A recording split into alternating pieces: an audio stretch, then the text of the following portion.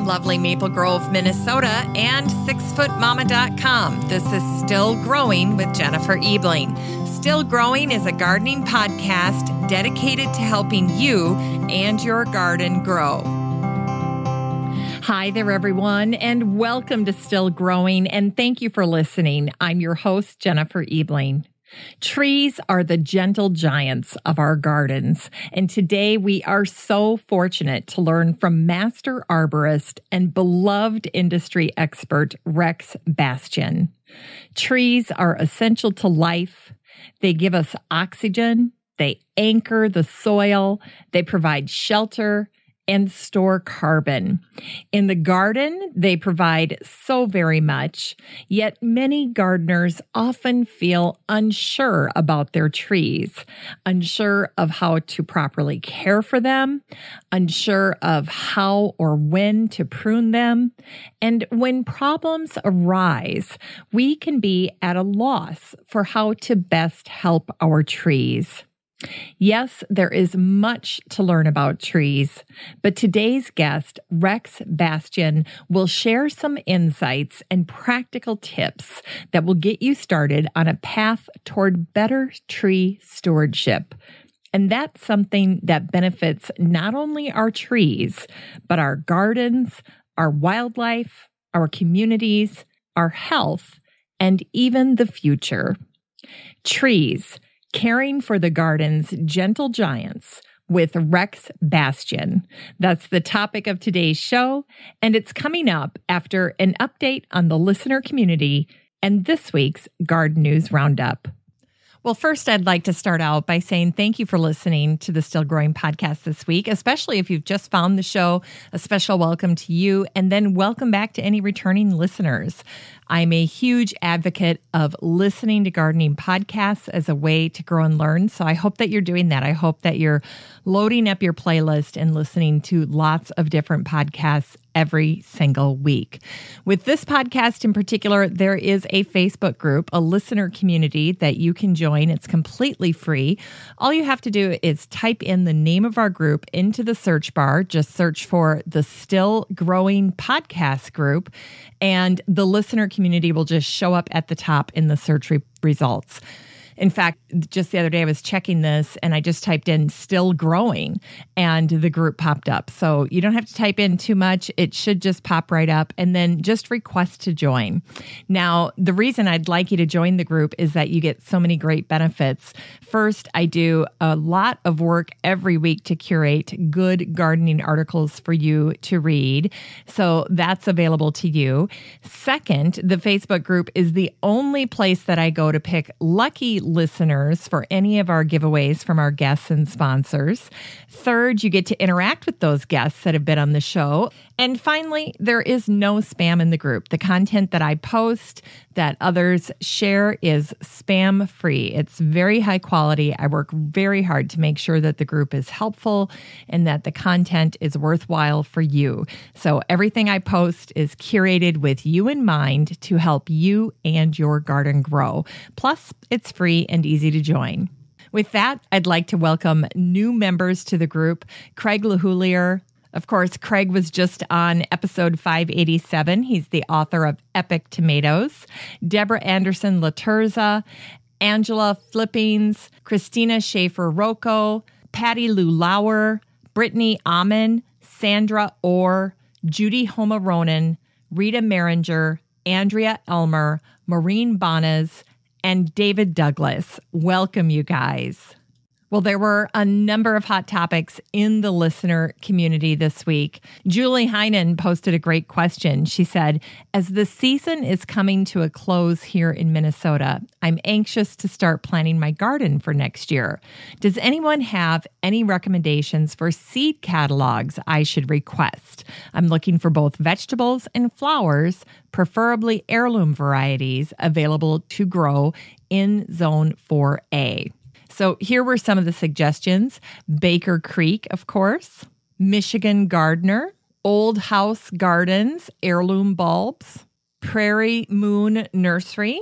Maureen Bonas pointed out that you can order native wildflower seeds through the Brandywine Conservancy, so she shared that link as well. Katya Swift, who's going to be joining me on an upcoming episode, shared high mowing seeds and Fedco seeds, of course. Past guest Megan Kane likes Johnny seeds and, of course, Seed Savers in addition to high mowing seeds. And Quick Page shared botanical interests because, of course, they're very affordable and their seed packets contain so much information. Anyway, lots of great suggestions and conversation around seed catalogs in the group this week. Another thing that I thought was pretty interesting was something that was shared by Listener Advisory Board member Patricia Chandler Newport. Here's what she wrote. Crazy thing happened in my garden. I have a berry patch, raspberry, blackberry, strawberry, and gooseberry, and noticed about a month ago there was a yellow jacket nest under the roots of my gooseberry. I'm allergic. I was kind of waiting it out until a hard frost and then was going to ask my husband to go dig the nest out. Anyway, I went out there to check on the situation a couple of days ago. This was at the end of October. And she found a basketball-sized hole dug underneath the gooseberry, and the nest was in pieces all over the ground in a pretty wide area with no wasps to be seen. Patricia wrote, if I'm not mistaken, a skunk may have been my fairy godmother here. Nature is so strange sometimes. Then Danny Perkins chimed in and said, I had no idea yellow jackets could be a meal for something. Cindy Baldwin said that skunks were tearing up her yard every night. Beth Engel said that either skunk or raccoon could have taken care of that yellow jacket nest. She wrote she had a bumblebee nest in her compost pile that they took care of one year. Then listener Michael Todd Pierce said, Mike McGrath mentioned that skunks will dig up and eat yellow jacket nests on his show. So good job, Michael, because I always say, listen to those gardening podcasts. And Michael Todd Pierce was correct, and Mike McGrath is correct. In fact, if you just Google skunks eat yellow jackets, the first thing that comes up is a WordPress website talking about mammal behavior. And it says this, skunks dig up yellow jackets and ground wasp nests to eat both larvae and adults. They have even been known to agitate a nest and swat down adults as they emerge and eat them. Striped skunks seem to be immune or highly resistant to yellow jacket venom, but some skunks have died from bee stings. And this was published in 2013. So anyway, I thought that was a very interesting topic of discussion in the group this week. So file it away for future reference. Skunks eat yellow jacket nests. Well, there were many beautiful pictures of listeners' gardens this week in the group. Robert Baxter shared pictures of his New Orleans garden, which is so lush and so gorgeous. He's got a beautiful bottle tree on this path that's leading, looks like, to the front door of his property. Just gorgeous. Christopher Yoder shared what a great year he's had in his garden. He uploaded a couple of pictures from this year's project. It was his first home. They had to sacrifice on space, he wrote, but he wouldn't sacrifice the garden. And I love that. I love seeing pictures from a first-year garden, just seeing the transformation. And those are pictures that Christopher will be going back to time and time again as he continues to improve his garden with each passing year. I was super impressed with listener John Brian Silverio, who shared a most amazing picture from his garden. It's actually his design plans, and he is meticulous. His post was about planting garlic for the first time, and he also had recently covered his raised beds with crimson clover for some cover cropping. Karen Tandy shared a beautiful image from the end of October. This was on October 25th. There was a beautiful sunset happening. And Karen Tandy caught a gorgeous fall sunset. It was absolutely pink. And what she did is she shared a picture with the group of not only this beautiful sunset, but then of all of the beautiful pink blooming flowers that were still having a party in her garden. So her theme was pink, and it was gorgeous. Patricia Chandler Newport got an orchid when she was at Trader Joe's right before Halloween. And Patricia said when she bought it, she said it reminded her of black spiders. And she was wondering what kind of orchid it was. And I was looking at it and I'm thinking, if I was a plant explorer, what would I call this orchid? And right away I thought, I think I'd call it a spider orchid.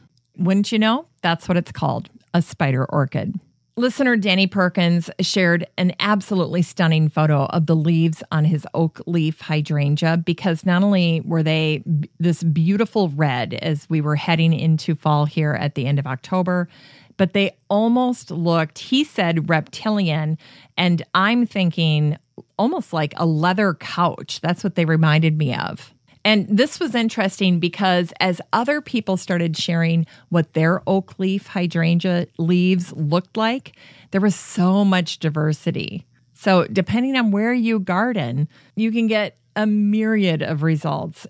And one plant is not going to grow the same or put on the same display in your garden as it will in another. Such a great reminder of that. Even Danny commented on his picture, on his oak leaf hydrangea. He said, I've not noticed the texture of my oak leaf hydrangea looking like this before.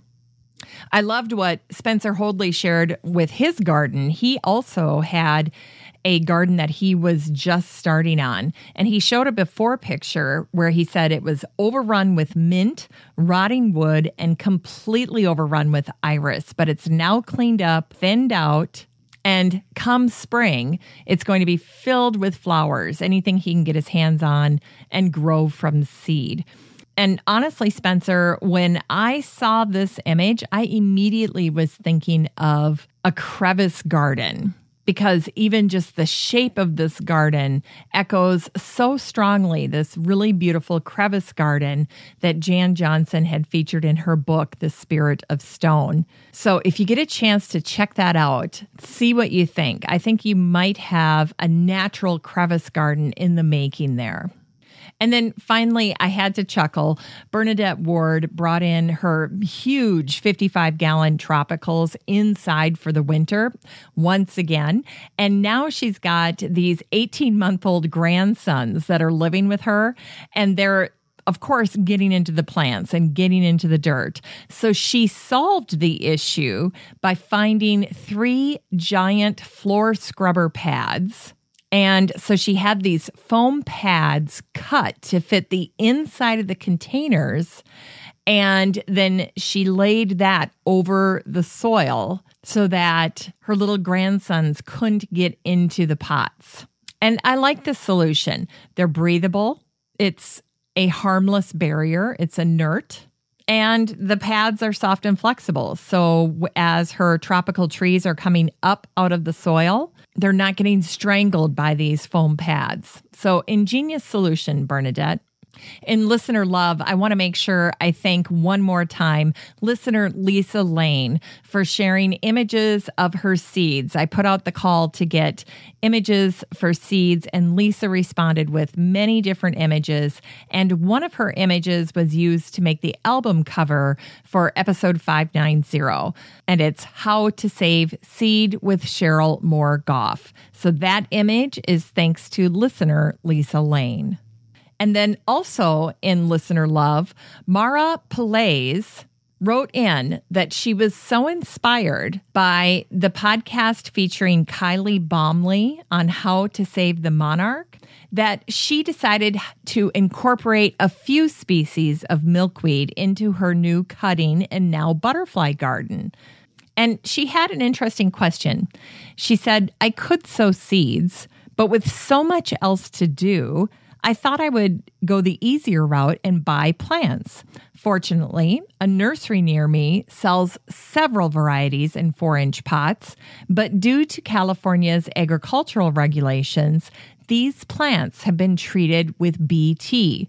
So her question was, if I buy these BT treated plants, do I risk harming monarch larvae or any other caterpillar larva? And also, is the use of BT in general harmful to butterflies? Well, Kylie Baumley, who is in the listener group, replied right away. And she said, first of all, I'm thrilled the podcast inspired you. And then she said, now for the news about BT and monarchs. Kylie said, it really upsets me when the garden centers use anything on their milkweed. I mean, most people buy milkweed for the monarchs. So why do they use it? Generally, it's so that their plants look good for their customers, meaning none of the leaves will be chewed on. BT is meant to kill caterpillars, including monarch caterpillars. Mara lives in California, and yes, they're migrating, but there will always be some overlap of migratory and non-migratory monarchs. People are still finding caterpillars and even eggs in places far north of where the monarchs should be right now. This unreasonably warm weather has extended the migration both in time and in breadth. But no, the answer is no to BT. And then one other side note that Kylie mentioned here.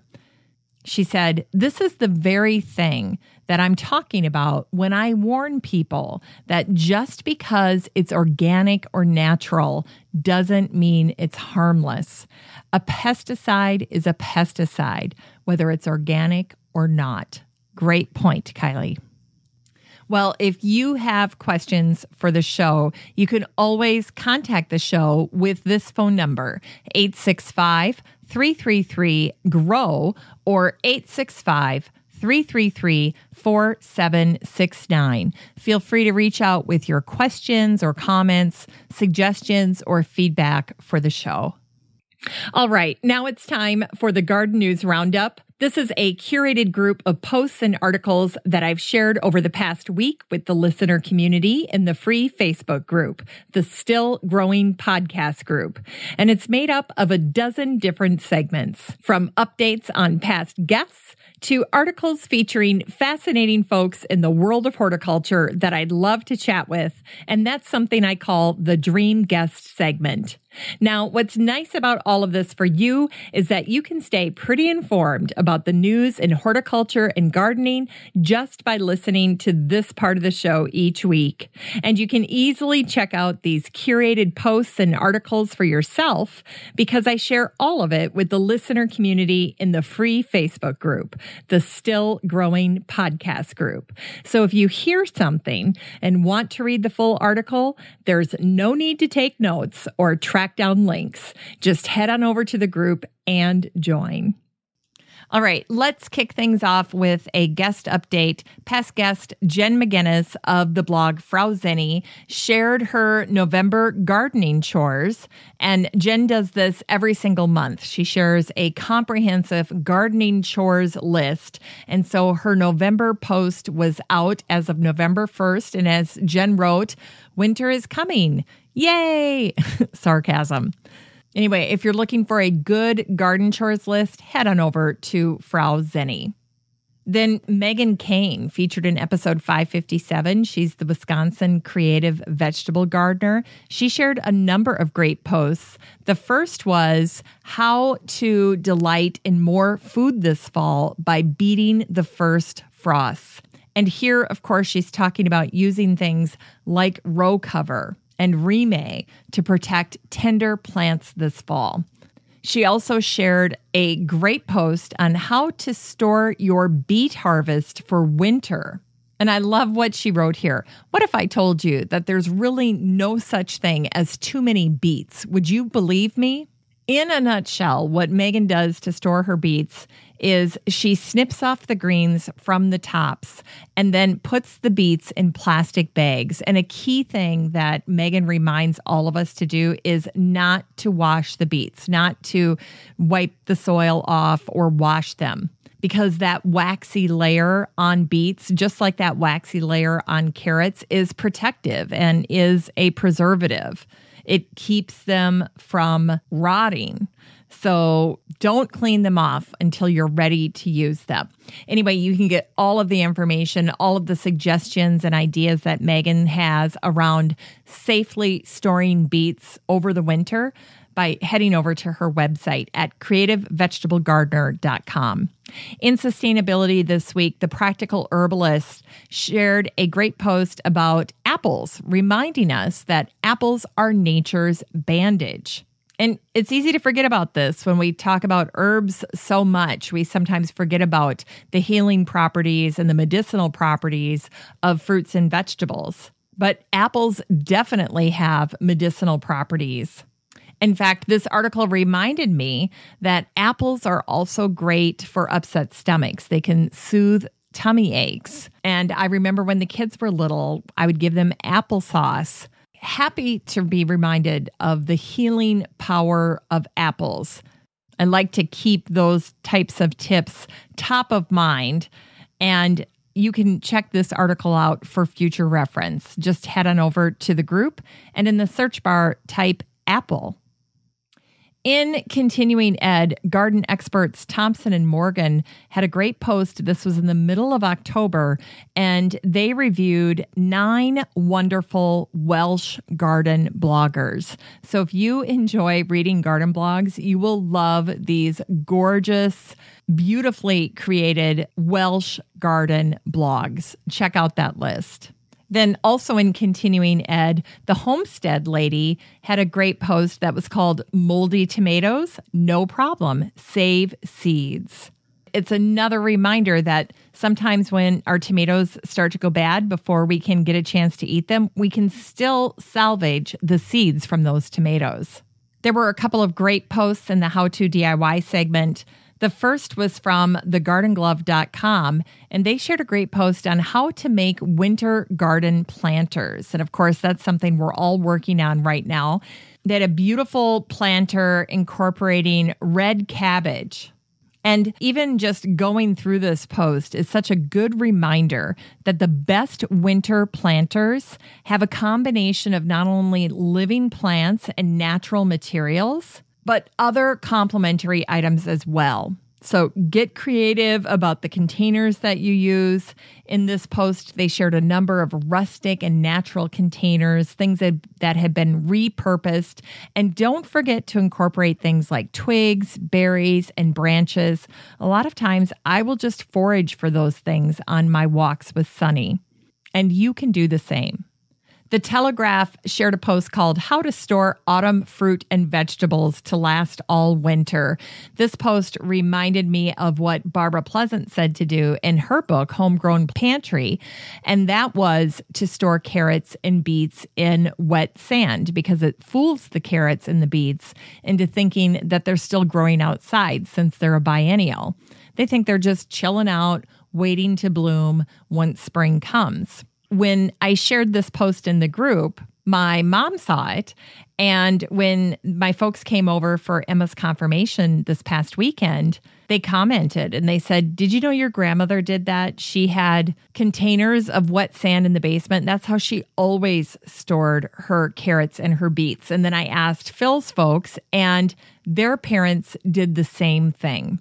Then finally, in the How to DIY segment, Southern Living shared this adorable DIY wreath, and it's made completely with terracotta pots. Terracotta pots are so warm and inviting. I have my own large collection of them, and anytime I see them repurposed in a new way, I fall in love with them all over again. But this terracotta pot wreath I really, really liked. And one of the things they did with the terracotta pots is they fashioned them into this wreath using wire, of course. And they used some deco art snow text to kind of age the pots. Now, I've done this in the past using lime, but no matter what you use, whether you age the pots or not, this is a fun craft for using terracotta pots. In the Plant Spotlight, there was a great post that was from Sissinghurst Castle, a WordPress blog, and this one was devoted to asters. And the introduction to this blog post made me chuckle. Let me read this to you.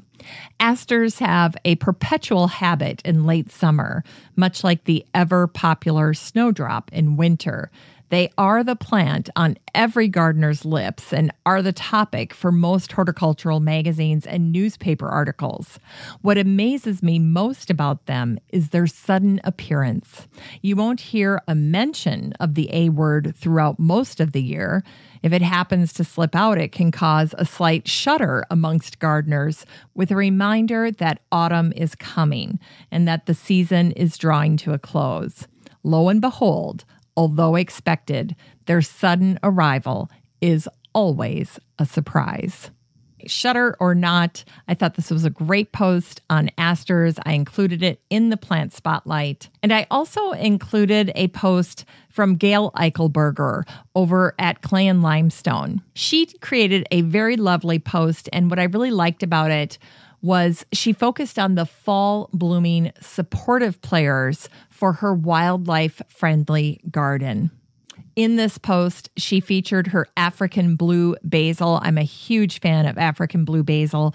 Other people in the group commented on that as well. She mentioned another one of my favorites, pineapple sage. Can't get enough pineapple sage every single spring. And then, of course, salvia. So 3 great plants featured in her post.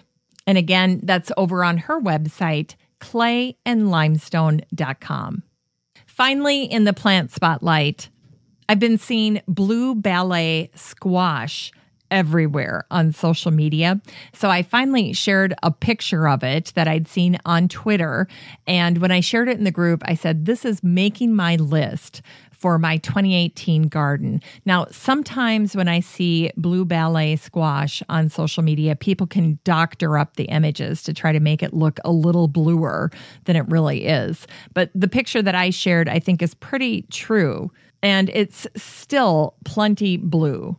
So if you're looking for a novelty item to have in your garden next year, try blue ballet squash. In the news this week, Adele turned down a $1 million private gig to read her garden. I loved sharing that with the group.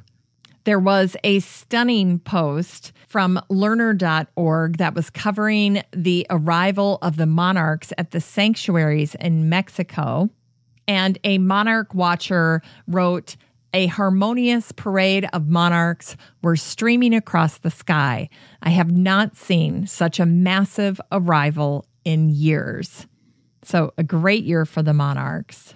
In fact, Jeffrey Kent wrote an exclusive column for Lux. It was his first column. And the article that he wrote was on the most extraordinary wonders of the natural world. And the monarch butterfly migration made this list. If you'd like to read this article or see all of the wonderful photos and the other wonders listed, just head on over to the Facebook group and type in wonder. Also in monarch news, San Antonio hosts a monarch butterfly and pollinator festival every year. It's in the last week or so of October, and they shared images from this year's festival. They have a big parade. They do a butterfly release. They've got all kinds of educational events. And Monarch Watch's Dr. Chip Taylor was on hand to lead a butterfly walk and a talk at the San Antonio Botanical Garden. So a great event. If you happen to be in San Antonio at the end of October, you might want to check that out.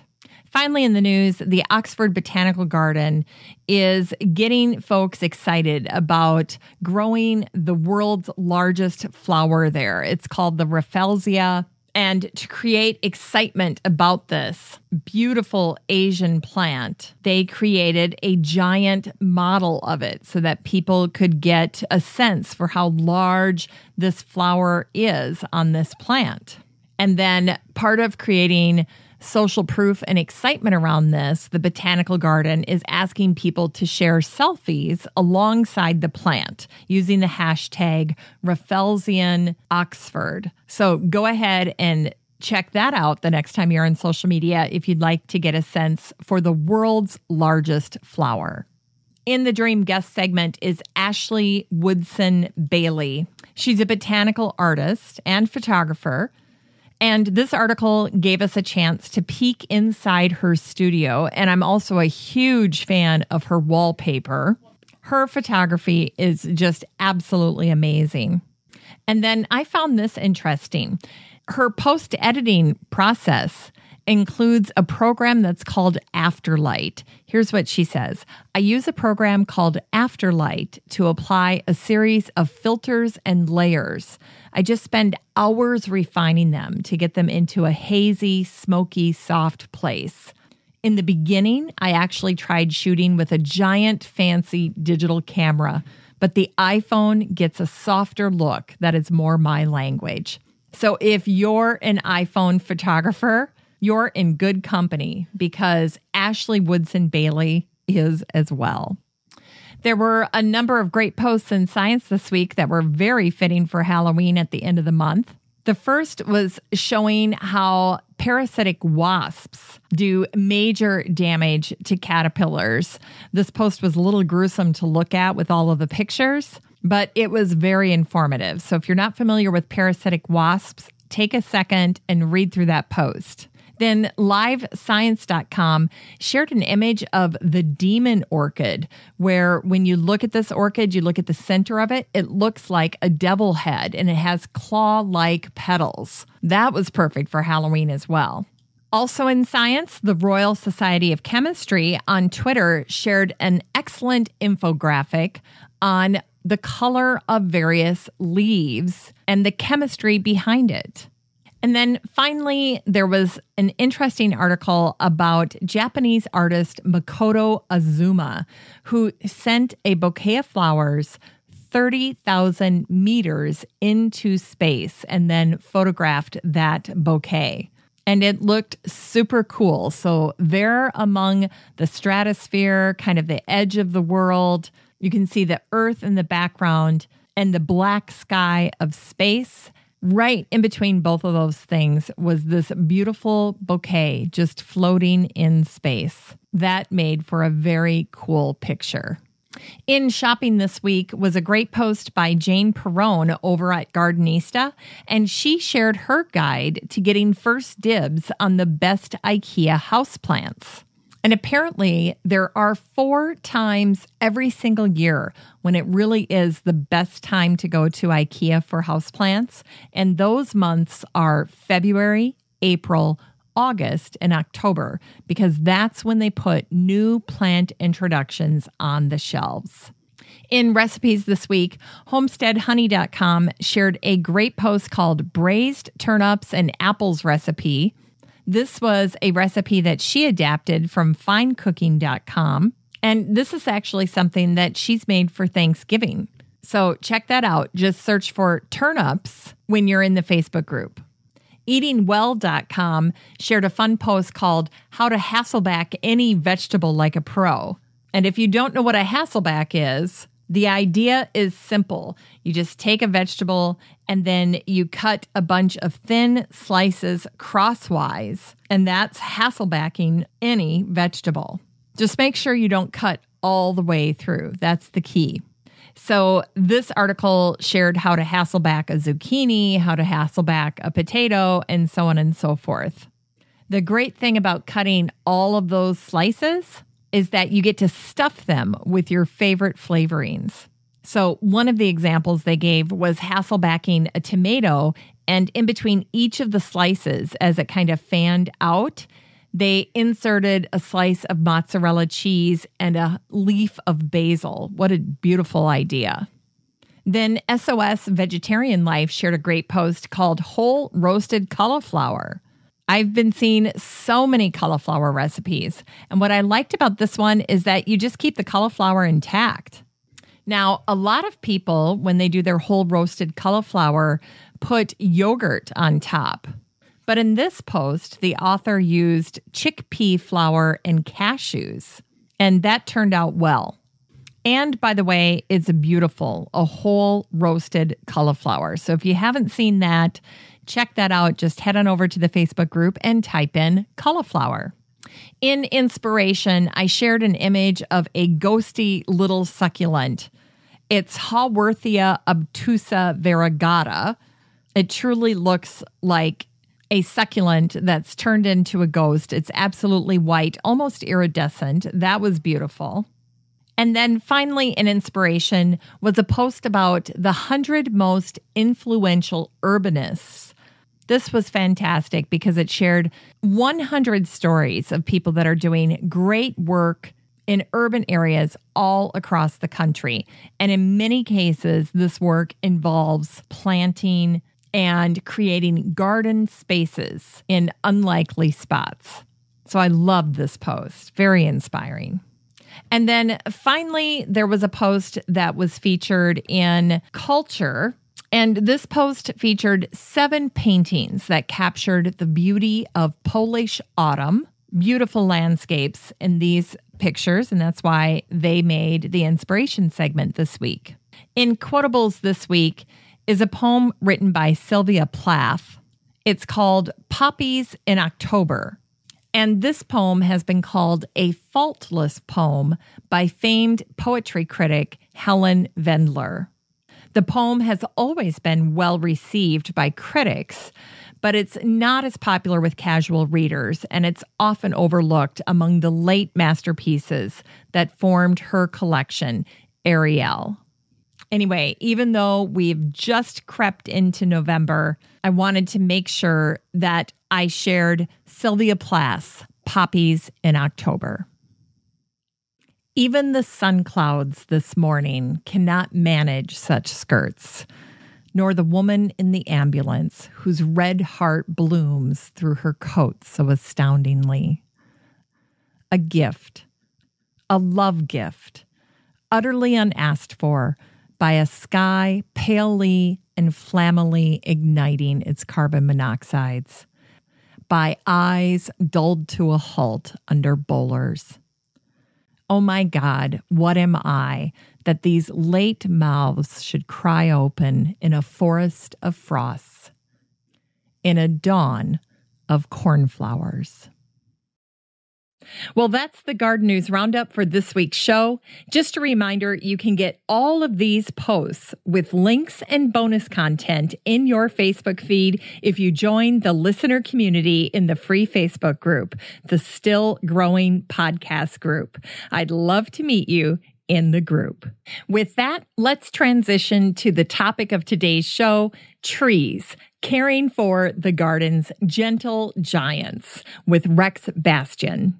I learned so much from my chat with Rex, and I wanted to give you a preview of some of the things that I learned from Rex that I think are particularly valuable insights to help you take better care of the trees in your garden. Now, when you hear Rex talk about these in the interview, you'll know to pay particularly close attention to these key points. First, trees don't heal. They seal off. So when there is a wound or a problem, that's how trees respond. It's their way. Sealing, not healing. Second, trees shed branches and leaves to make handling their large mass more manageable. This is something we need to be more aware of as we become better monitors of our trees and their health. Third, trees must grow. They are committed to increasing their mass. If they stop growing, they die. We've all seen Russian nesting dolls and the rings on trees, and trees grow like those Russian nesting dolls, adding a whole layer to the tree every single year. So whether they are growing fast or slow, it doesn't matter. It only matters that they grow. And in the world of trees, it's grow or die. Fourth, the decline spiral of trees can be stopped if it's caught early enough. So knowing your trees and monitoring them is very important. And then finally, the phenomenon that occurs every single fall when the leaves on the trees change their colors and fall off is awe-inspiring. But the science behind it is often misunderstood. Many people think that the cool weather alone causes leaves to change color. But actually, the lengthening of nighttime hours, increasing darkness, is the most influential factor among many. And I find as gardeners, we always underestimate the power of light and darkness when it comes to plants and their behaviors. Now, let me share a little bit of information about today's guest. Rex Bastian is a technical advisor for the Davey Tree Expert Company, and he recently received a 2017 Award of Distinction from the International Society of Arboriculture, or the ISA. Now, Rex was honored with the ISA's Award of Merit in 2017. It's the ISA's highest honor for outstanding service in advancing the principles, ideas, and practices of arboriculture. Jim Zwack, General Manager of the Davey Institute, the Davey Company's premier research development and innovation division, says this about Rex. Rex has a unique combination of breadth and depth of subject matter expertise, and it's difficult to find a topic for which he lacks a qualified opinion. He masterfully combines an enthusiastic teaching style with years of wisdom accrued by observing and assessing the plant healthcare services we provide for clients. Rex started with the Care of Trees in 1989, and he joined Davey in 2008 when the Care of Trees merged with Davey. Rex works as the Regional Technical Advisor with emphasis on education and training and diagnostics. He holds a PhD in entomology from Iowa State University, and he's an ISA Certified Master Arborist. Rex is getting ready to retire later this year, so I'm thrilled I got the chance to speak with him before he starts this next chapter in his life. Rex has influenced and educated thousands of people over his career, and I'm so thrilled that he gets the chance to make a difference yet again with the listeners of the Still Growing podcast. Without further ado, here's Rex Bastian. Well, hello, Rex, and welcome to the Still Growing podcast. Good morning, Jennifer. Glad to be here. Today, we're talking about things that listeners can be doing right now to do their final tree inspection and to learn about things that can help them identify issues or potential issues with their trees as they head into the back half of the year. This is a really great time to pay attention to your trees. As the leaves start to drop, you can really see what's going on with your trees. That's right. Yep. This is a great time just for that reason. I know it may be getting a little bit late in the season for some parts of the country, but other parts of the country, we're coming into the fall season. And so as the leaves fall, being able to see the structure and the branching patterns of the tree is it's a great time to be looking up rather than down. Share with us some of your tree whispering skills, some of the things that you've learned over the years, things that you look for right away when you're inspecting a tree. Well, when we first look at a tree, we always look and, you get a assessment of its size and kind of its health, where the tree is growing.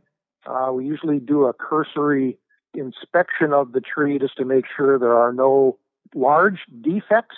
Unfortunately, trees can be like young children sometimes, and they can develop poor habits when they're young, and if they're not corrected, they just magnify as the tree grows. So one of our first concern as arborists is always looking at a tree and assessing its structural stability, and that can be different than the tree's actual health, if that kind of makes sense. Oh, that's interesting. So you've kind of got two tracks that you're going down here.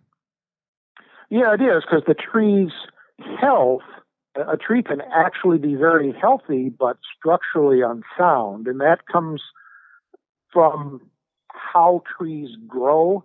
Trees can't heal defects, they seal them off, and they actually add new wood each year to the tree. So trees can have many internal defects that they just try to cover up with new wood. And they can be successful at that, or sometimes, not so successful. Interesting. So there potentially could be trees that that most people would look at and say, oh, that tree is fine. And you're looking at and you're identifying maybe an area where something's healed over and it's a potential issue.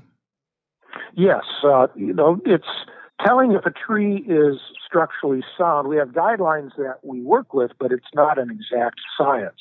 Wood is very flexible. You have internal cavities and things going on inside of the tree that we can't see with our two eyes.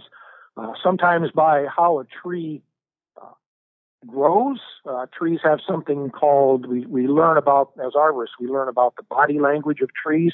So trees give us hints to what's going on inside of them by looking at visual cues on the outside of the tree. So arborists kind of are skilled in that particular language, so we often notice things that the layperson just doesn't, pay any attention to.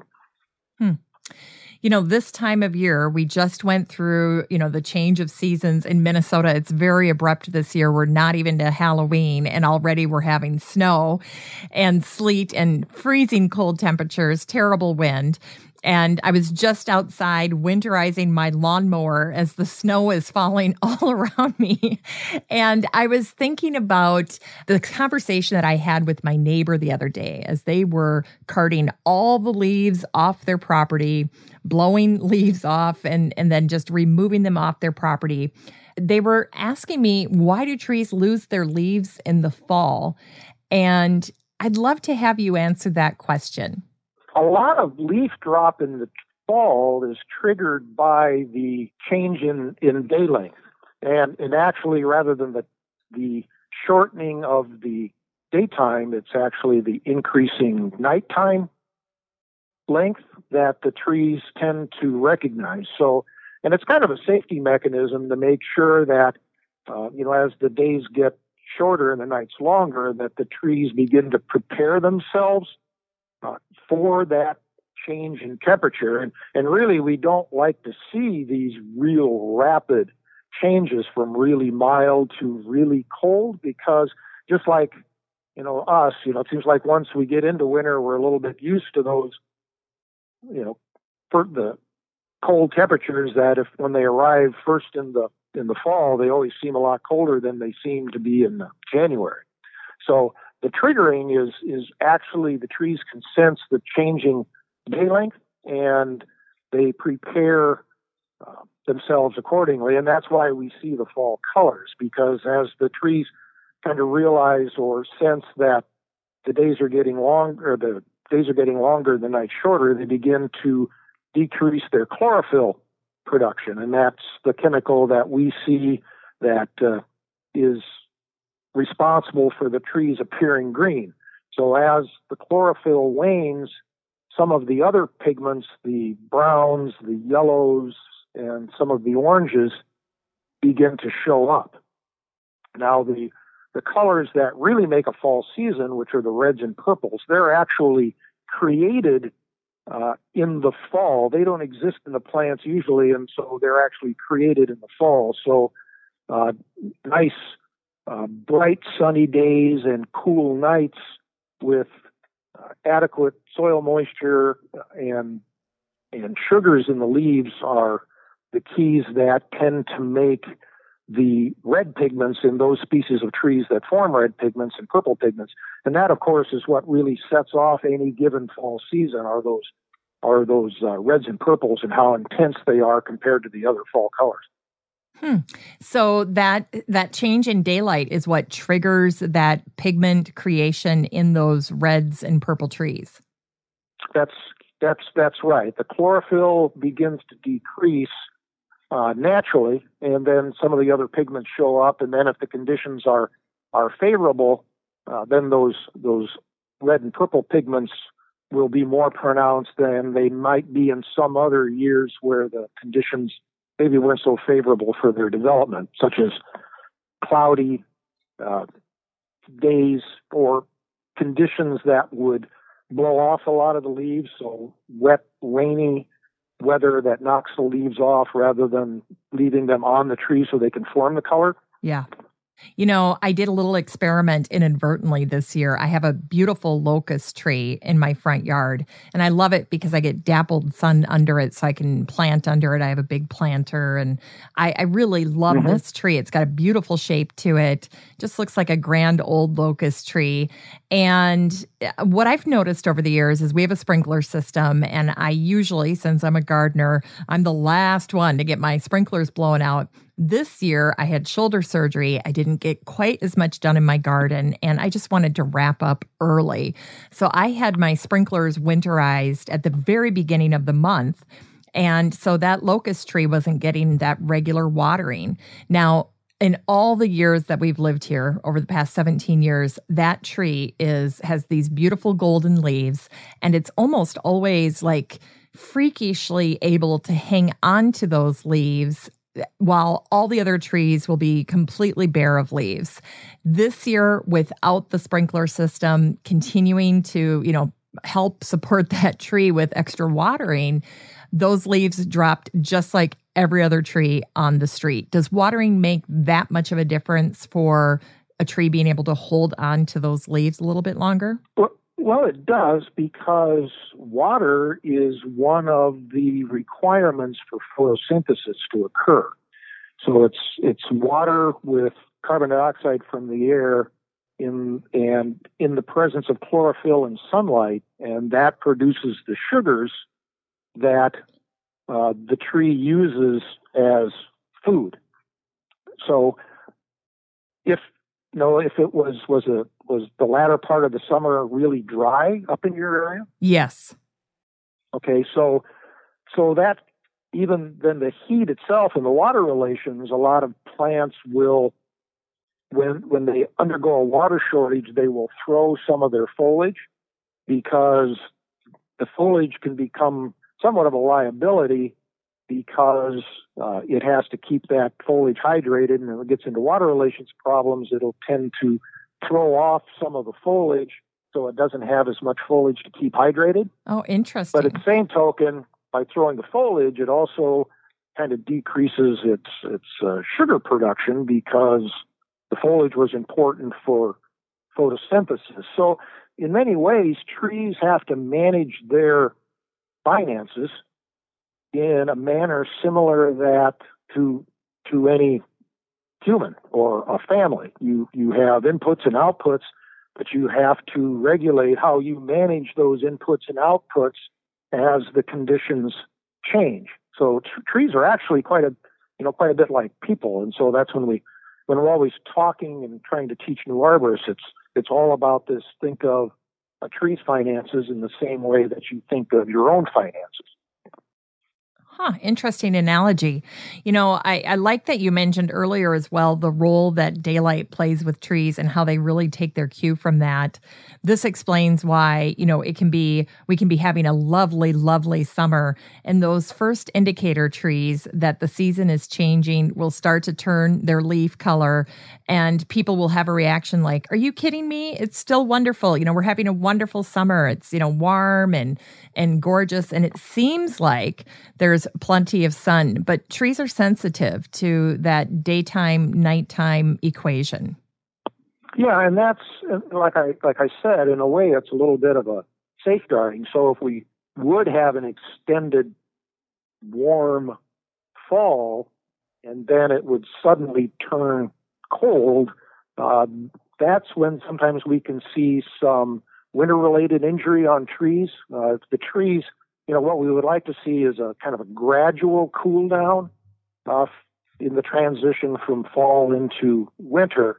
And when we get those extended warm periods, some trees like Norway maples will tend to even hang on to their foliage a little bit longer, and it'll actually just almost become freeze-dried. If there's a sudden temperature drop below freezing, before the leaves would normally fall, the leaves can almost become freeze-dried on the trees, and then they'll stick on the trees for into the winter season a lot longer than they might normally do because of the sudden temperature drop. So we really don't like to see that because we know we can see it can cause some injury to the tree when we have these really rapid temperature swings in the fall or even in the spring when the trees begin to wake up, and then a little bit earlier, and then we get a real late spring cold snap. But as the weather people are telling us, as climate change affects us, we're going to see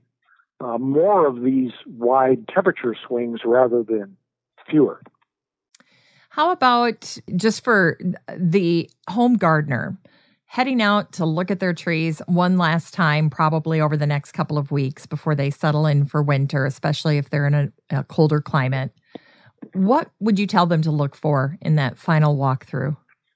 Well, one of the first things we always recommend is, does the tree have large deadwood in it? When I say deadwood, I'm just talking about dead branches up in the tree, because those are the ones that are most likely to fall. So if you have large dead limbs and they're located somewhere in a tree where if they broke off, they could fall on your home or on someone or on your car in the driveway, those are some of the things that you really want to pay attention to, because as that wood, as when branches die, which can be just a part of a normal tree's cycle, depending on some of the environmental factors around the tree, eventually the tree will shed those limbs, and the things that they could hit potentially need to be considered, if you will. So whenever we see large deadwood in a tree, that's always a somewhat cause for concern, depending on where it could fall. And so if it's around play equipment or in some part of the yard where you frequently are located, then our recommendation is to take that dead wood out of there, because it's not really contributing to the tree anymore.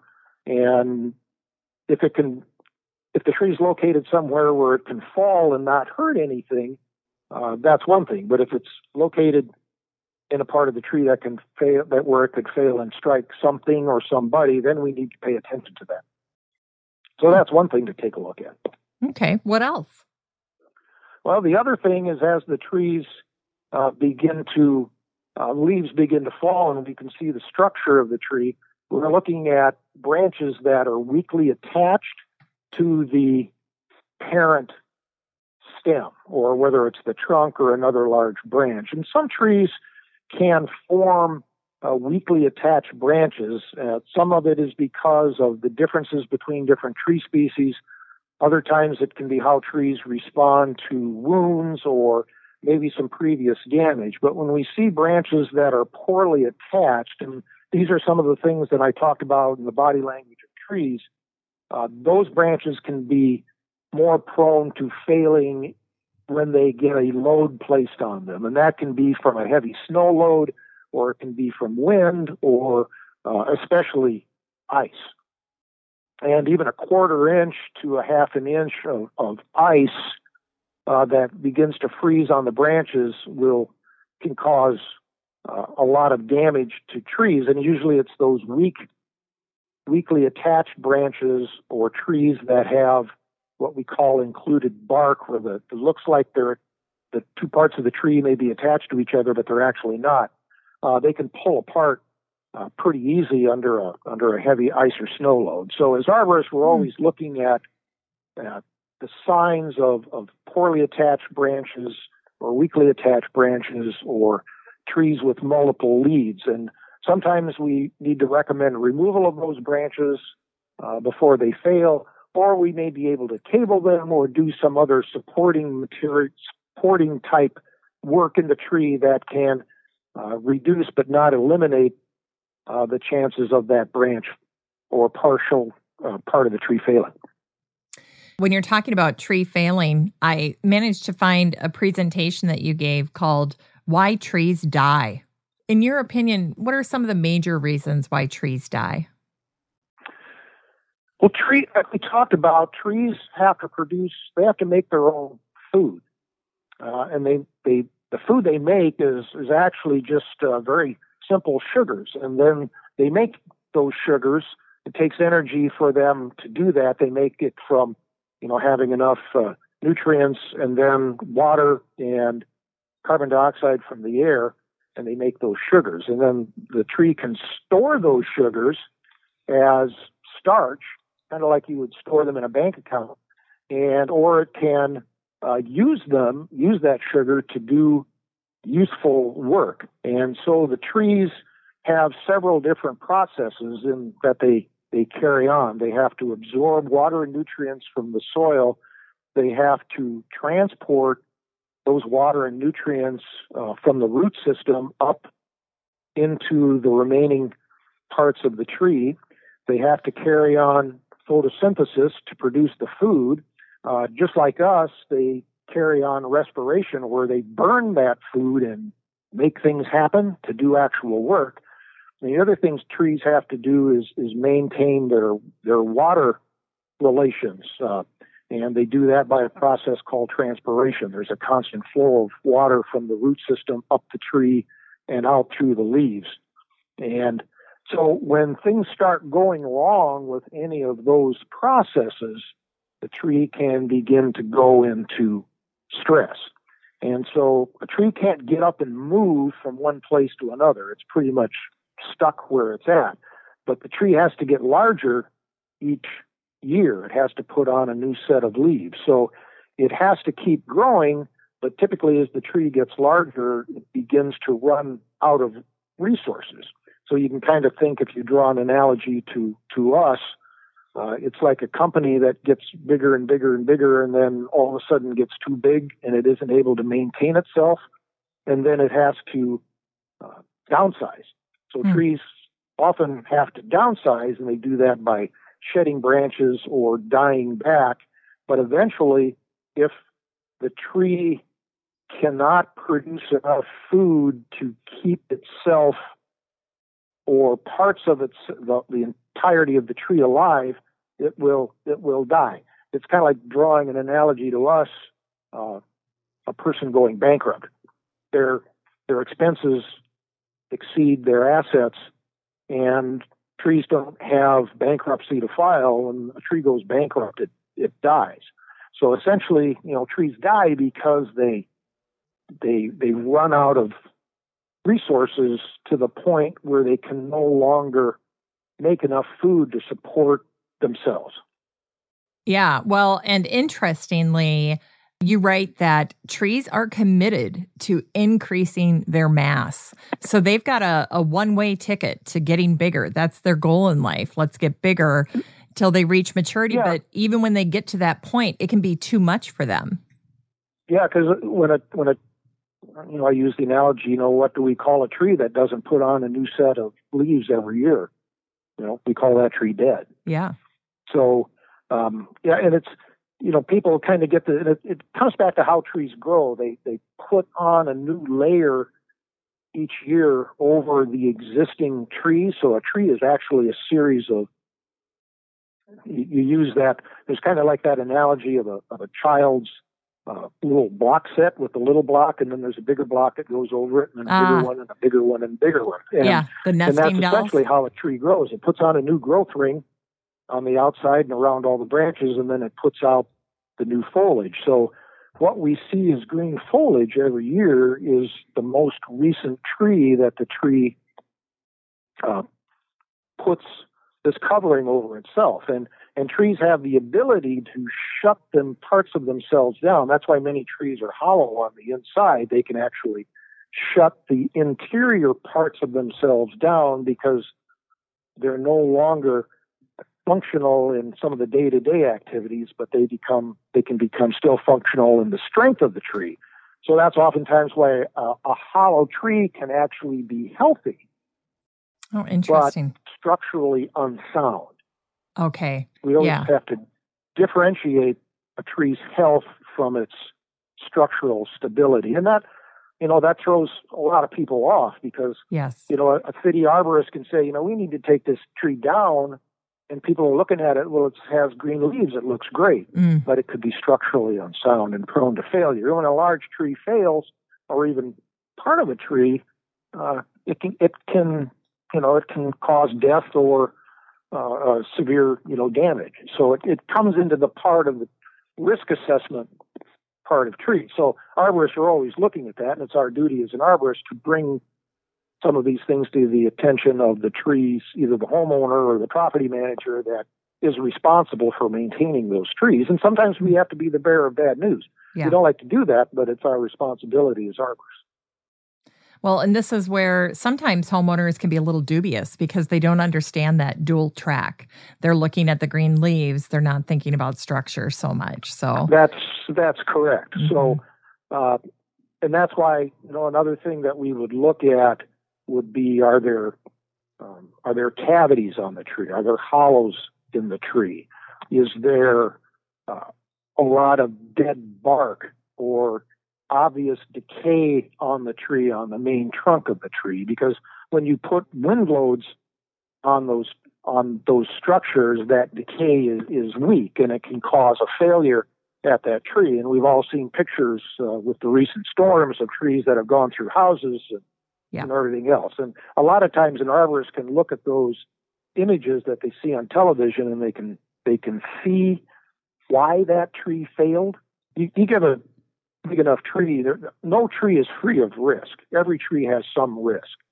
And that's an important part. People always ask if we can make a tree safe. Well, we can't make a tree totally safe because, gravity will always win at some time in the future. So we categorize trees as low risk trees or high or critical risk trees as they compare to all other trees out there. And we have, we receive training on how to evaluate, a tree's structure, and then looking at, which way, if the tree would fail, which way might it fail? Might it strike a target, either a building or people?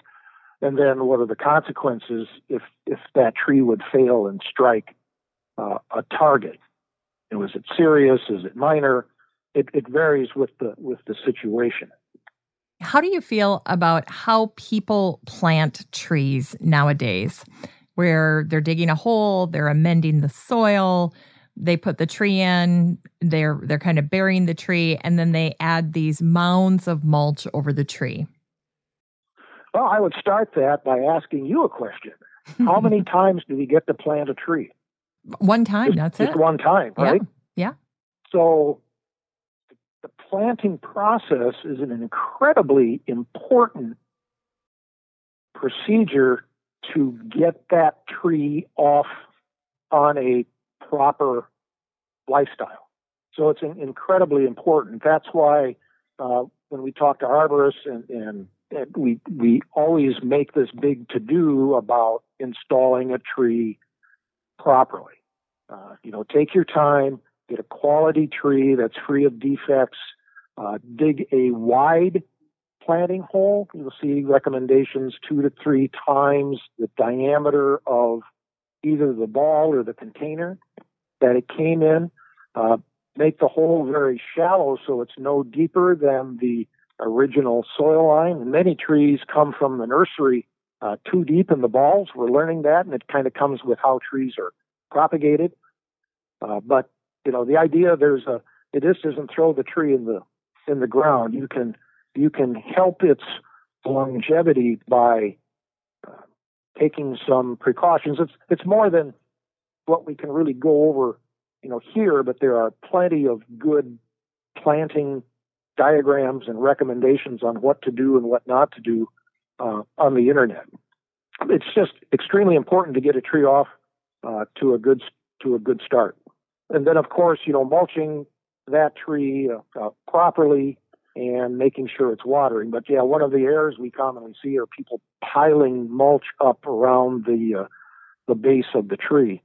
And what that does is it tends to mulch is a great place for tree roots to grow because they have oxygen, they have water, they have nutrients, the texture is correct. And so roots want to form up in that mulch. And sometimes trees choose poorly in how they respond to things. And we can see a lot of stem girdling roots that form around these young trees that become problems 10, 12 years down the line. Dr. Gary Johnson at the University of Minnesota is one of the primary researchers in the identification and management of what we call stem girdling roots up there at University of Minnesota. Great guy. So, one of the things that I was thinking about as you were sharing this is how one of, I think, the most complicating issues that people have when they're trying to take care of their trees is that the root of problems with trees can be a decade or more old, but you don't realize it at the time. So it takes years for these things to make themselves kind of known to you. And by the time you see it, it might be too late. That's correct. And, the problem with that is root systems are down underground and we can't see what's going on down there. It's even difficult for arborists many times to assess the condition of the root systems. Oftentimes, because if the root system begins to fail, the top part of the tree will generally follow. Or if there's a problem with the root system, it'll be reflected in the upper part of the tree because the upper part of the tree and the below ground portions of the tree are dependent on each other. The above ground part of the tree creates the photosynthesis and the transpiration and produces the energy for the tree, where the below ground produces the food and absorbs the water and nutrients that the upper part needs to carry on photosynthesis. So if one part begins to fail, the other part tends to follow. So those trees that are doing very, very well are those where the connections, the root system, the above ground parts, and the connections between them are all functioning well, and the tree has plenty of resources. But anytime there's a problem with one part of the tree or the other, the tree can enter a spiral of decline, and sometimes it can be very difficult or impossible to break the tree out of that, especially in its advanced stages. Yeah, I saw that in your presentation. You call it the decline spiral. What are some of the early warning signs that your tree is beginning this spiral? A lot of times we'll see reduced growth. In other words, we can look and we can start seeing the tree not putting on, as much growth as it has in previous years. We can see smaller leaves. We can see not as many leaves being produced. We can begin to see dead twigs showing in the upper crown of the tree. Because oftentimes trees, when we talked about it before, they can make themselves smaller by shedding branches, but they usually shed branches on the lower parts of the tree. Some of the branches that are down in the shade and those that probably aren't as valuable in terms of photosynthesis. But seeing a tree begin to die back from the top part of the tree, those leaves that are up in the sun and usually produce food with some of the highest efficiencies, when we see those things going, that's typically a sign that the tree isn't feeling so well. And then that's when the arborist tries to figure out, what may be the problem. And typically it's going to be with, either one of those 5 physiological processes in trees: absorption, translocation of materials up and down the tree, transpiration, the movement of water up the tree, photosynthesis, or respiration. Because if any of those processes begin to have a problem, it affects all the other processes as well.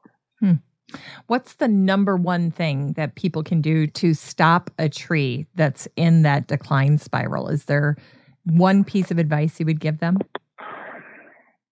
Well, sometimes it's kind of realizing where a tree is the tree located in a situation where it's likely to run out of resources. And a lot of times we look at how much space, how much soil area does a tree have available to it. And if we see trees that are going to be limited in soil space, sometimes we may want to look at the care of that tree and, do some kind of artificial size reductions on that tree to keep it from outpacing its resources. The tree still has to put on new foliage every year, but by proper pruning, we can sometimes manage that balance. So sometimes we don't want trees to get any bigger because we realize that if they do, they're going to outstrip their resources and then the trees will die back. So we do have some means of regulating tree size in a controlled manner so that we can kind of, keep a handle on the resources that trees have available to them. So a lot of it kind of comes back to, where's the situation the tree is growing in. Different things compete with trees. Turfgrass competes with trees for water and nutrients, and also the root systems of turf grasses can be very thick, and they compete for space with tree root systems. So oftentimes you'll hear arborists talk about properly mulching trees in order to remove the grass and use an organic mulch like wood chips to replace the turf under the tree, because the tree finds that environment much more similar to the woods than it is in a turf grass system. Planting trees in groups is a good thing to do because trees do, it sounds funny, but they can communicate with each other through their root systems and through the relationships they create with soil fungi, connecting the root systems of different trees together. It's the soil biology, the soil food webs that form in soils is a very interesting, and we're just learning more and more about these relationships that different plants make with each other. So watering trees properly, pruning them properly, not damaging them by cutting the roots off or pruning improperly or doing other things that can adversely affect those 5 important principles: absorption, translocation, photosynthesis, respiration, and transpiration. Okay. Looking at when you plant a tree, making sure you plant a tree that needs a lot of sun in a sunny area, because if you plant a tree like that in shade, it's going to have issues, especially as it gets larger. So a lot of things to do, but oftentimes they're site dependent. Yes. Well, let's tackle some common questions. I asked listeners to submit questions, knowing that I would have a tree expert at my disposal today. So let's see what you think of these. The first one has to do with boulevard trees. Common issues that you see with boulevard trees would be that they just don't get maintained. They weren't planted by the homeowner. Sometimes boulevard trees are the only tree in the front yard. And this question has to do with a boulevard tree that was not maintained, and the tree kind of turned into a shrub. Was just allowed to go crazy, basically. And then a new homeowner bought the home and came through and pruned that tree, obviously pretty severely on the lower half to get it to look like a tree again. How does that stress impact the tree? Can the tree expect to go on and live a full life, or does that initial crazy period that it went through where it was just allowed to go crazy with all these lower limbs and suckers, does that impact the longevity of the tree? Well, that gets back to my comments that trees oftentimes do things that aren't in their own best interests. And just like a young child that isn't disciplined properly or brought up correctly can form, a lot of bad habits that can be difficult to correct later on. Trees do the same thing. And remember, if it's a when I hear boulevard tree, which to me means a tree on the outside of the sidewalk or on the public right-of-way, that's actually owned by the village. It's a village tree. And of course, different communities look at trees a little bit differently. Some municipalities have city foresters that kind of keep an idea on that look at the trees and, set up proper pruning cycles and cull trees that form, bad habits and need to be removed and replaced. But other villages pretty much just let things go the way they go. So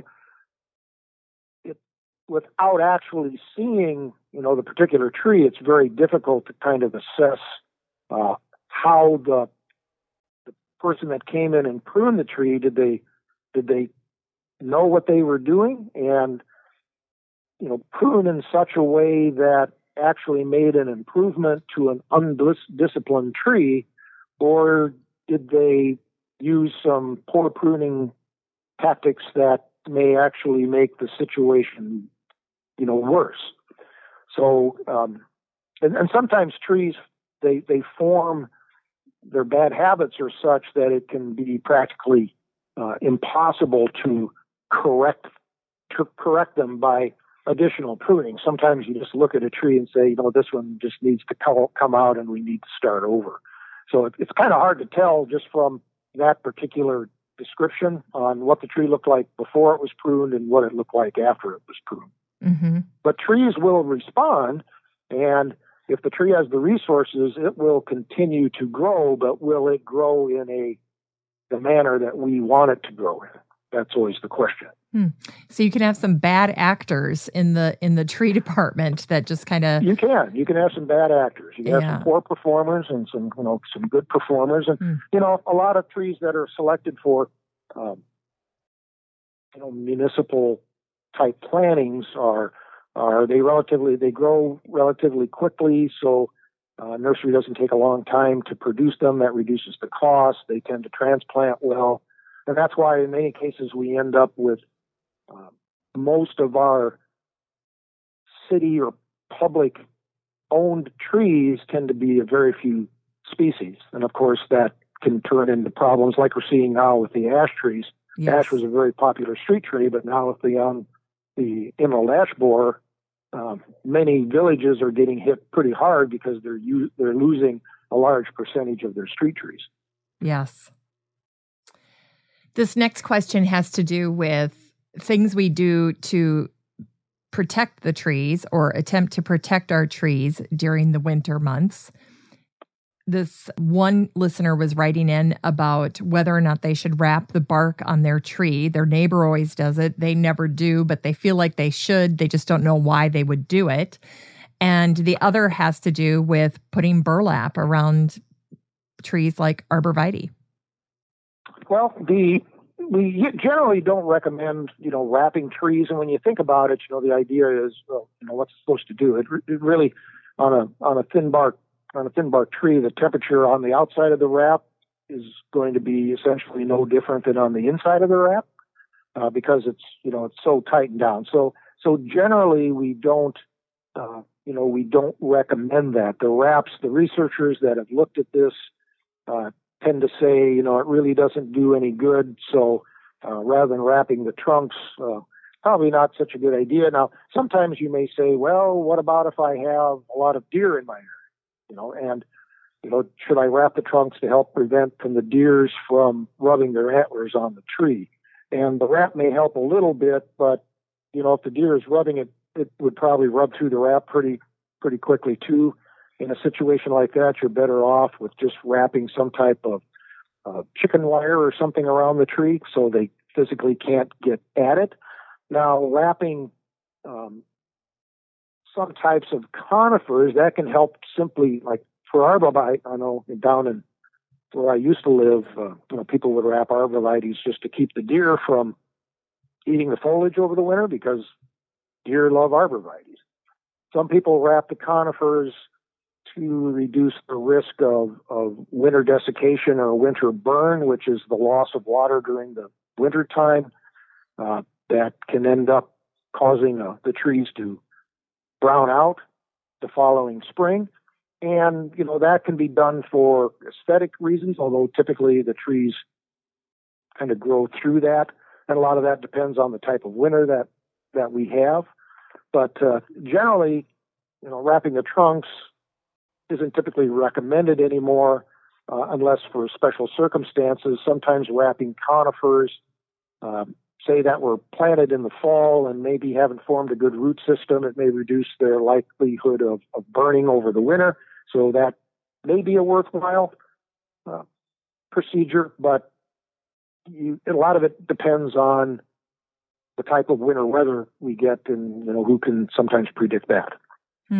Speaking of brownout on arborvitae with that winter burn, do they recover from that, or should we be quicker to act on that when we see it in the spring?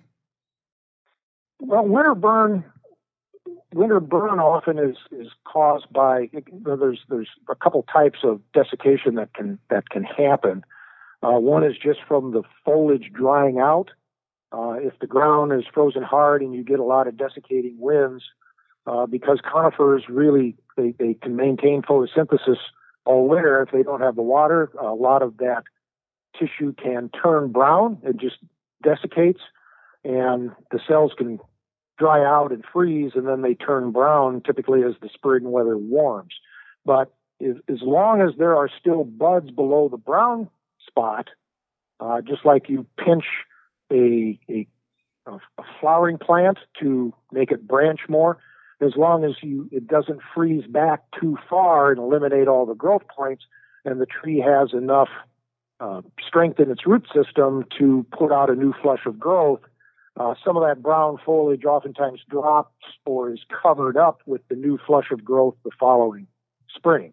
So a lot of times they can look pretty bad in the spring, but they tend to improve over the winter over the following growing season as the new growth, fresh green growth, covers up some of that brown stuff. And a lot of times the brown stuff kind of dries up and drops off as well. So some of that answer comes back to the health of the plant as it comes out and how severe the burning may have been.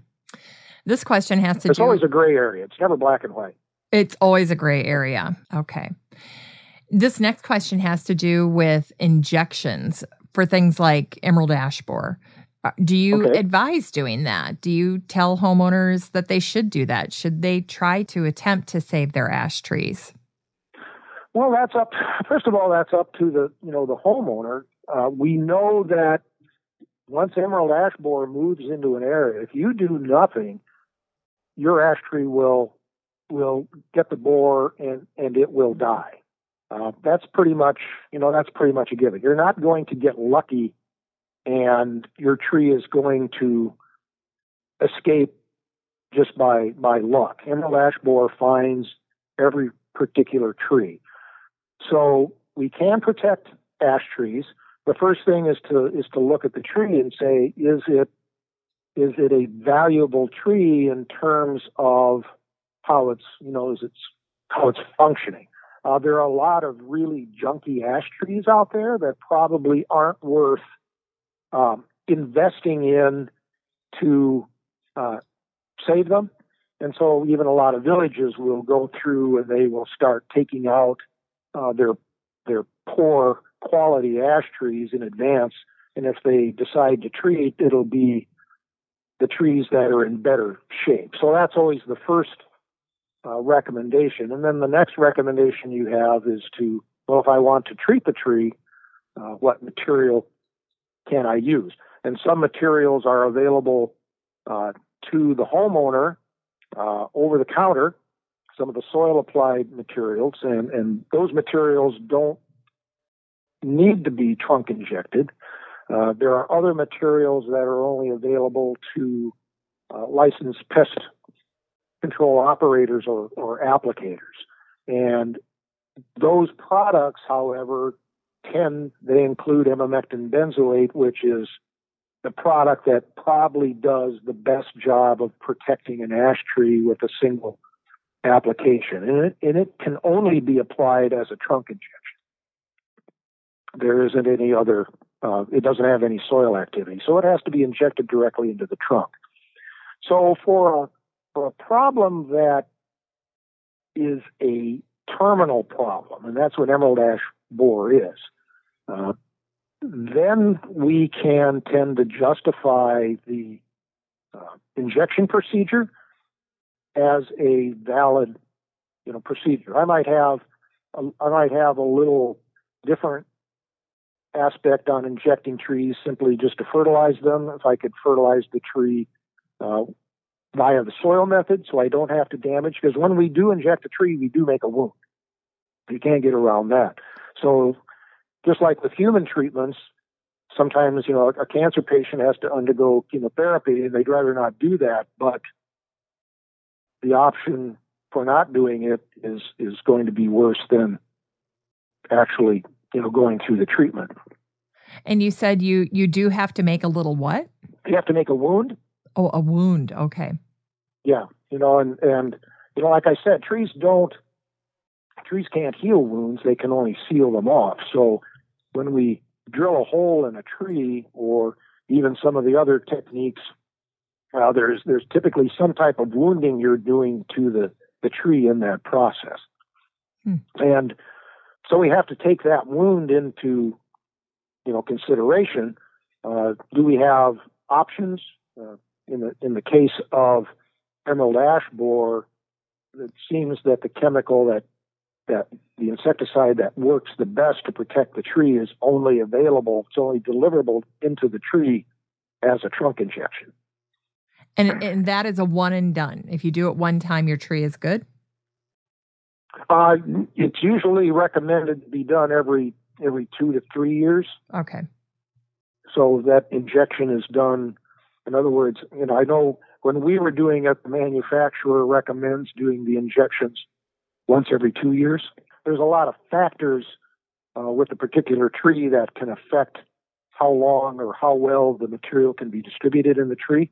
Mm-hmm. So there may be some research that say, well, in the best scenario, it might last 3 years, perhaps even more, but sometimes we don't have the best scenario. So the recommendation is to do those trunk injections with the active ingredient emamectin benzoate. We do those recommended as once every 2 years. Although, some practitioners will go once every 3, but the manufacturer kind of recommends once every 2. Okay. Here's another question. It's kind of along these lines. This is from Michelle. She says, I have a question regarding treatment of trees for disease or infestation. Is there a general rule of thumb when to treat versus when to let nature take its course and just replace the tree? Yes, there is. Once again, it kind of depends on what disease of what tree are we talking about. Some diseases are killers, like Dutch elm disease. If a elm tree gets Dutch elm disease and it isn't attended to quickly, where the disease is recognized, that will kill the tree. So other diseases are more or less aesthetic. In other words, they may not necessarily hurt the tree seriously from a health standpoint, but it can make the tree look bad or not look nice. And sometimes, homeowners will object to how their trees look. They want their property to look nice. And if they've got this really cruddy looking tree in the front yard, they may say, well, is there something I can do so it won't get that way? So as far as pest management goes, we need to properly identify the plant and the disease, because certain diseases need to be treated in certain times of the year or in certain methods. So many times, it can be a choice to the homeowner. Do we let nature take its course, or perhaps I would like to treat the tree so it doesn't look as bad as it would otherwise. Sometimes we go and say, well, if we keep letting this disease have at this tree every year, your tree it can be one of those factors that can affect photosynthesis or transpiration or translocation, and that can be one of the factors that is contributing to the decline spiral of the tree. And if we can treat the disease or treat the insect infestation, either one, does that give the tree a better chance of, rather than not doing anything? Mm. So those are things in a similar manner to talking to your physician. Do I treat this? Do I just put up with it? Do I or just let nature take its course. It's kind of a similar situation that you have to discuss with your arborist. Yeah. Now, here's another question. This one's about pine trees. Joan writes, all of my pine trees' inner needles all turned brown this summer and look dead. Why? And will the tree come back? Well, remember when I talked about, a lot of trees, if they come under stress, they will throw some of their leaves. Yep. Conifers can do the same thing. If they get really stressed out in droughty periods, they'll tend to drop their inside leaves. Now conifers will drop a portion of their needles every year, usually in the fall. We call that fall needle cast.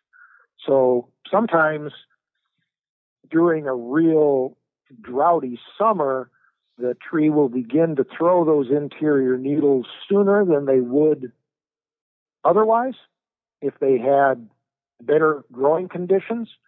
But when they drop the inside needles, that isn't necessarily a cause for alarm, because most conifers do that. Anytime, most conifers are full sun plants. There are a couple of exceptions to that, but most of your pines, your spruces, your Douglas firs, your true firs, if they're growing in shade, they tend to throw a lot more needles than they would otherwise. The problem sometimes shows up is if, especially on older, weaker branches, they can lose so many needles that there aren't enough needles left on the branch, and then the tree will shut that entire branch down. In other words, the tree will just tell that branch to die on its own. So a lot of times we'll see that in large conifers. We'll oftentimes see the bottom branches beginning to thin and die, and that's somewhat built into a conifer's growth pattern, because when they grow in the shade, they tend to drop. Branches that grow in the shade tend to be dropped over time. So the question, it kind of comes to, well, how much of the tree is doing that, and how much foliage is still remaining on the individual branches. And there are other diseases of pine. There are several needle cast diseases that have really long, complicated names, and they seem to be becoming worse in recent years because of our wet spring weather, and they can contribute to more needle loss in conifers. And if a conifer loses so many needles, it typically can't produce the energy to keep itself alive, and then those trees have an increased risk of dying, oftentimes over the winter. Okay. So again, it's got this huge mass to maintain, and then on top of all of that, it's losing or it's shedding too many needles, and it just can't recover. That's right. You have to think of the needles in the foliage as the ability of the tree. It kind of goes back to the tree's ability to produce food. Yeah. So if you take off half the needles of a tree, you've just decreased its ability to create food by half. It would be similar to putting you on a half rations diet. Mm. Okay, because that all the food the tree makes is produced through the foliage, and if the tree will, if it has to, it'll try to reduce the amount of needles that it has to support, but at the same time, that's not good for the tree. The tree may have to be forced to do that, and that's kind of how the tree prioritizes resources. Trees prioritize resources just like we tend to prioritize resources, and if a tree doesn't prioritize things properly, it can get into trouble. Kind of similar to the person that wins the lottery and has no financial training and blows all their money, even though they had a bunch of it, because they invested poorly and didn't spend it properly. Oh, that's a great analogy.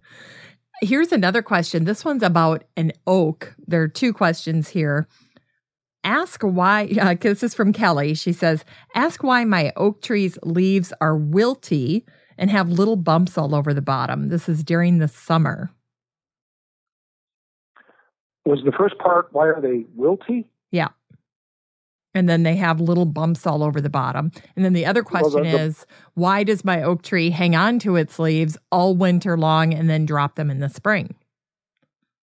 Okay.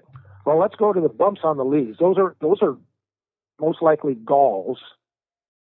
And oaks have hundreds of different species of galls. Most of them are caused by insects or mites. And it's almost like a little, it's actually plant tissue, but it's almost like a little wart or so that is initiated to form either by the insect or mite laying eggs in the leaf or the feeding of the insect or mite causing the genes to kind of go haywire and create this little glob of plant tissue that either the mite or the insect, or in some cases diseases, feed off of during their development. Okay. So the bump is, and they all have, many of them are common enough to have common names like jumping oak gall or bull sour gall. Some form on leaves, some form on twigs, but there's a whole bunch of them, kind of depending on what their appearance looks like. Generally, on the leaves, they're not really harmful because they don't impact the tree to the extent where it becomes a real liability for the tree. Some of the galls that form on twigs, especially when the trees are young, can kind of cause some twig dieback or some deformities, but the tree usually grows out of them later on. Okay. Now, why the leaves are wilty, that could be a water relations problem. Sometimes oak trees can get several different diseases in the spring. They can get anthracnose in the spring. There's another disease called bur oak. I'm not sure what kind of an oak it is. Okay. I don't know if you said she didn't bur say. Oak, but okay. So bur oak blight is a disease that's affecting oak leaves that can make them turn brown and look wilty during the growing season. So it could be that, or it could be that the trees kind of can wilt a little bit if they get into very dry soil conditions. Okay. But they usually come back then if they get rain or you water them. And what was the last part of that? Why the oak tree hangs on to its leaves all winter long and then drops it in the spring? Well, that could either be a function of the type of oak tree that it is. For example, pin oaks and red oaks will hold on to their leaves during the wintertime. They kind of turn brown and hang on, and then they drop in the spring, where other types of oaks like white oaks and normally bur oaks will drop their leaves in the fall, and they don't hang on to their leaves. Now, bur oak blight that gets on bur oaks, one of the symptoms of that disease are oak leaves kind of hanging on in clumps up in the upper portions of the trees. Okay. So without knowing what type of oak tree we're actually talking about, it could be either just a natural process about how that particular oak does compared to other species of oaks, or it could be an issue with a disease, or sometimes trees that have their root systems damaged and show what we call construction injury from construction or people messing around with their root systems, oftentimes during the construction of houses. Those trees will hold on to their leaves too, which wouldn't be a natural process, but they're doing that because of health issues. Oh, okay. Okay. All right. So knowing the type of oak is really important when you're asking a question about, well, probably any type of tree. Yeah, and a lot of times people don't, they don't really know what kind of trees they have on their property. Mm-hmm. And so, that can be an issue when we're trying to diagnose these things on the phone.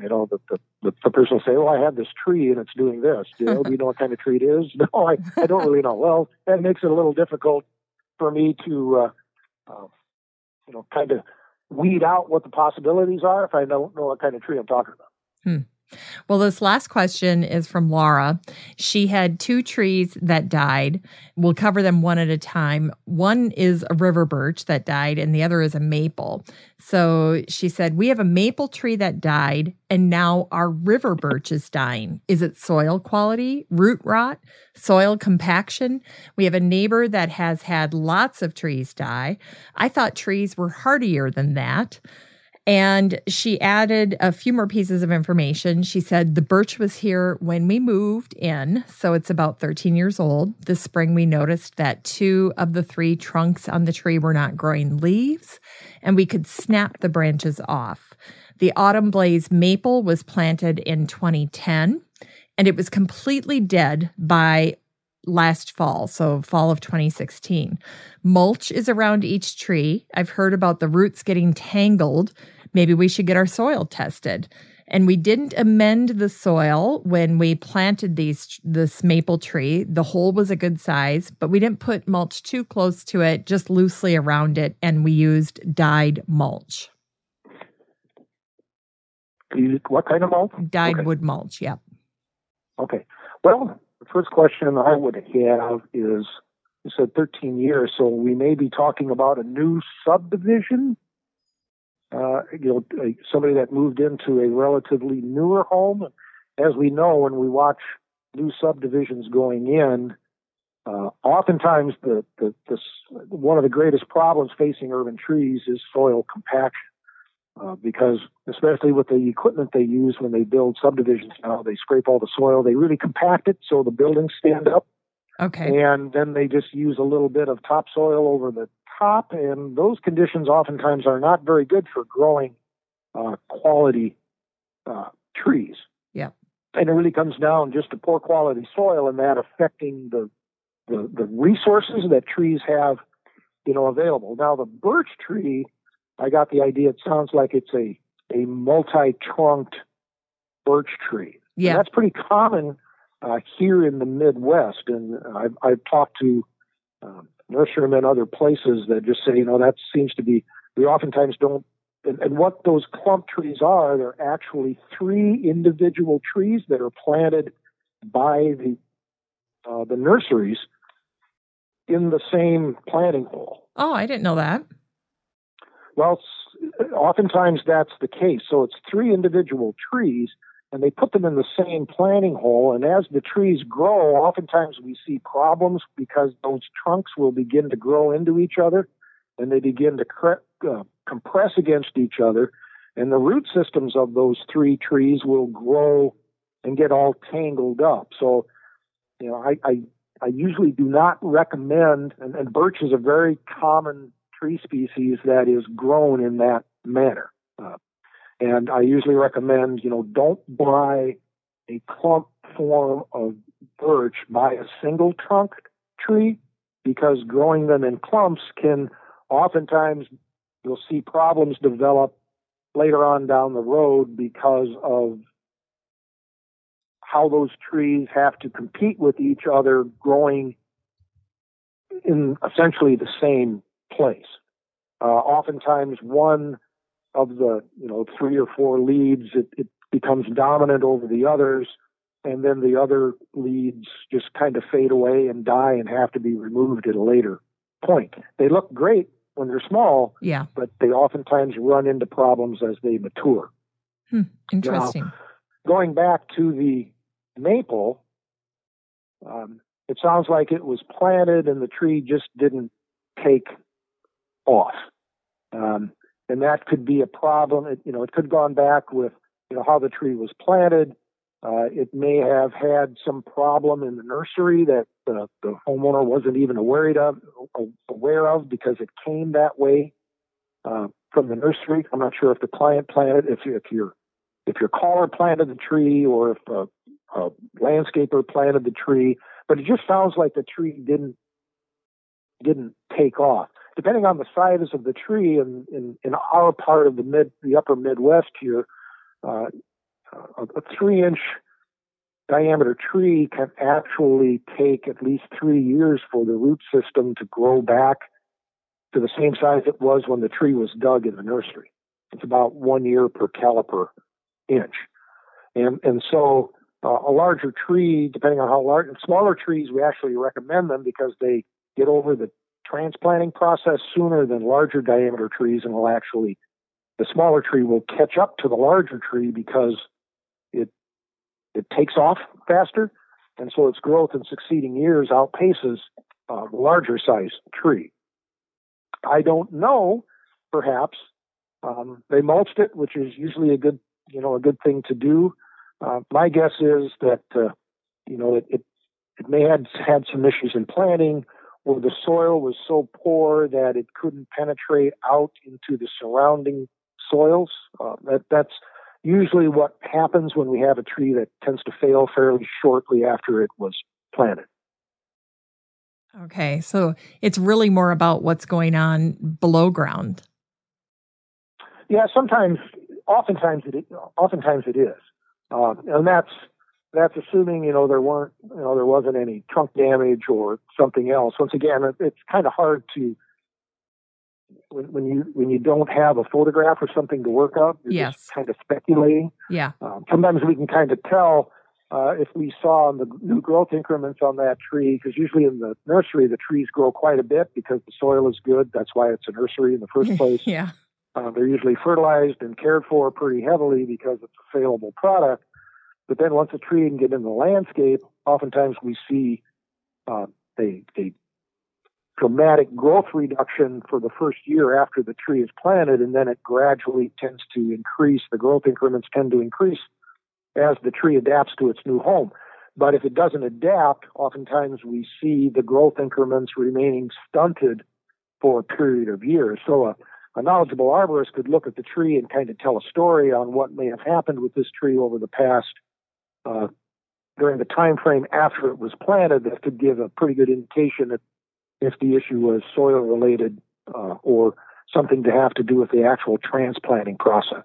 It's kind of like a detective story, in a way. Yeah, it is kind of like a detective story. And you have to do probably a lot of questioning when you get with a homeowner to try to understand the site a little bit and the history. That's correct. Let's wrap this up with one final question, and that is any other pieces of advice for people as they head into, the winter months here with their trees? Well, remember that your tree is a living thing, and it has needs and it has wants, and treat it in a way similar that you would, treat yourself. Pay attention to those needs, understand those wants, and try to find out a little bit more about how your tree actually grows and the things that it needs. By doing that, oftentimes we can be proactive rather than reactive. Because with trees, oftentimes being reactive isn't a good thing, because trees can get into problems over time, and it can take time for them to get back out of the problems that they were in. So being attentive to the needs of the trees before things happen is always a good idea. And that's why we always recommend that if you really care for your trees, contact a certified arborist to have them come out and look at your trees and give them an appraisal of their health and maybe some of their needs, because it can be a very important part. A lot of your landscape value is tied up in your trees, and a lot of people don't realize that. So your trees can become an asset or a liability depending on their state of care. So get to know your trees, identify your trees, and take care of them by getting a professional to swing by and give you kind of an overview of the state of their health. That's right. All right. Well, Rex, I can't thank you enough for spending time with us and doing this deep dive on trees today. If people want to get a hold of you, what's the best way for them to reach you? Since I'm going to be retiring, the best way to do it would be to contact either the Davey Tree Expert Company office in their area or the Care of Trees office in their area, depending on what part of the country they are. So at least getting in contact with my company, that would be the best way to do that. That sounds wonderful. Well, Rex, thank you so much for being on the show today. Okay. Thank you very much. Glad to be here. Well, that's it for our show today, featuring Master Arborist Rex Bastian. I hope today's show makes you feel even more equipped to care for these gentle giants in our gardens. Just a reminder, I'll have all of the generous information that Rex shared on the show today under the Still Growing podcast page over at my website, 6footmama.com. That's the number 6, FTMAMA.com. I'm so thankful to my team over at Podfly Productions, my editor and project manager, Eric Begay, and my copywriter, Ayn Kadena.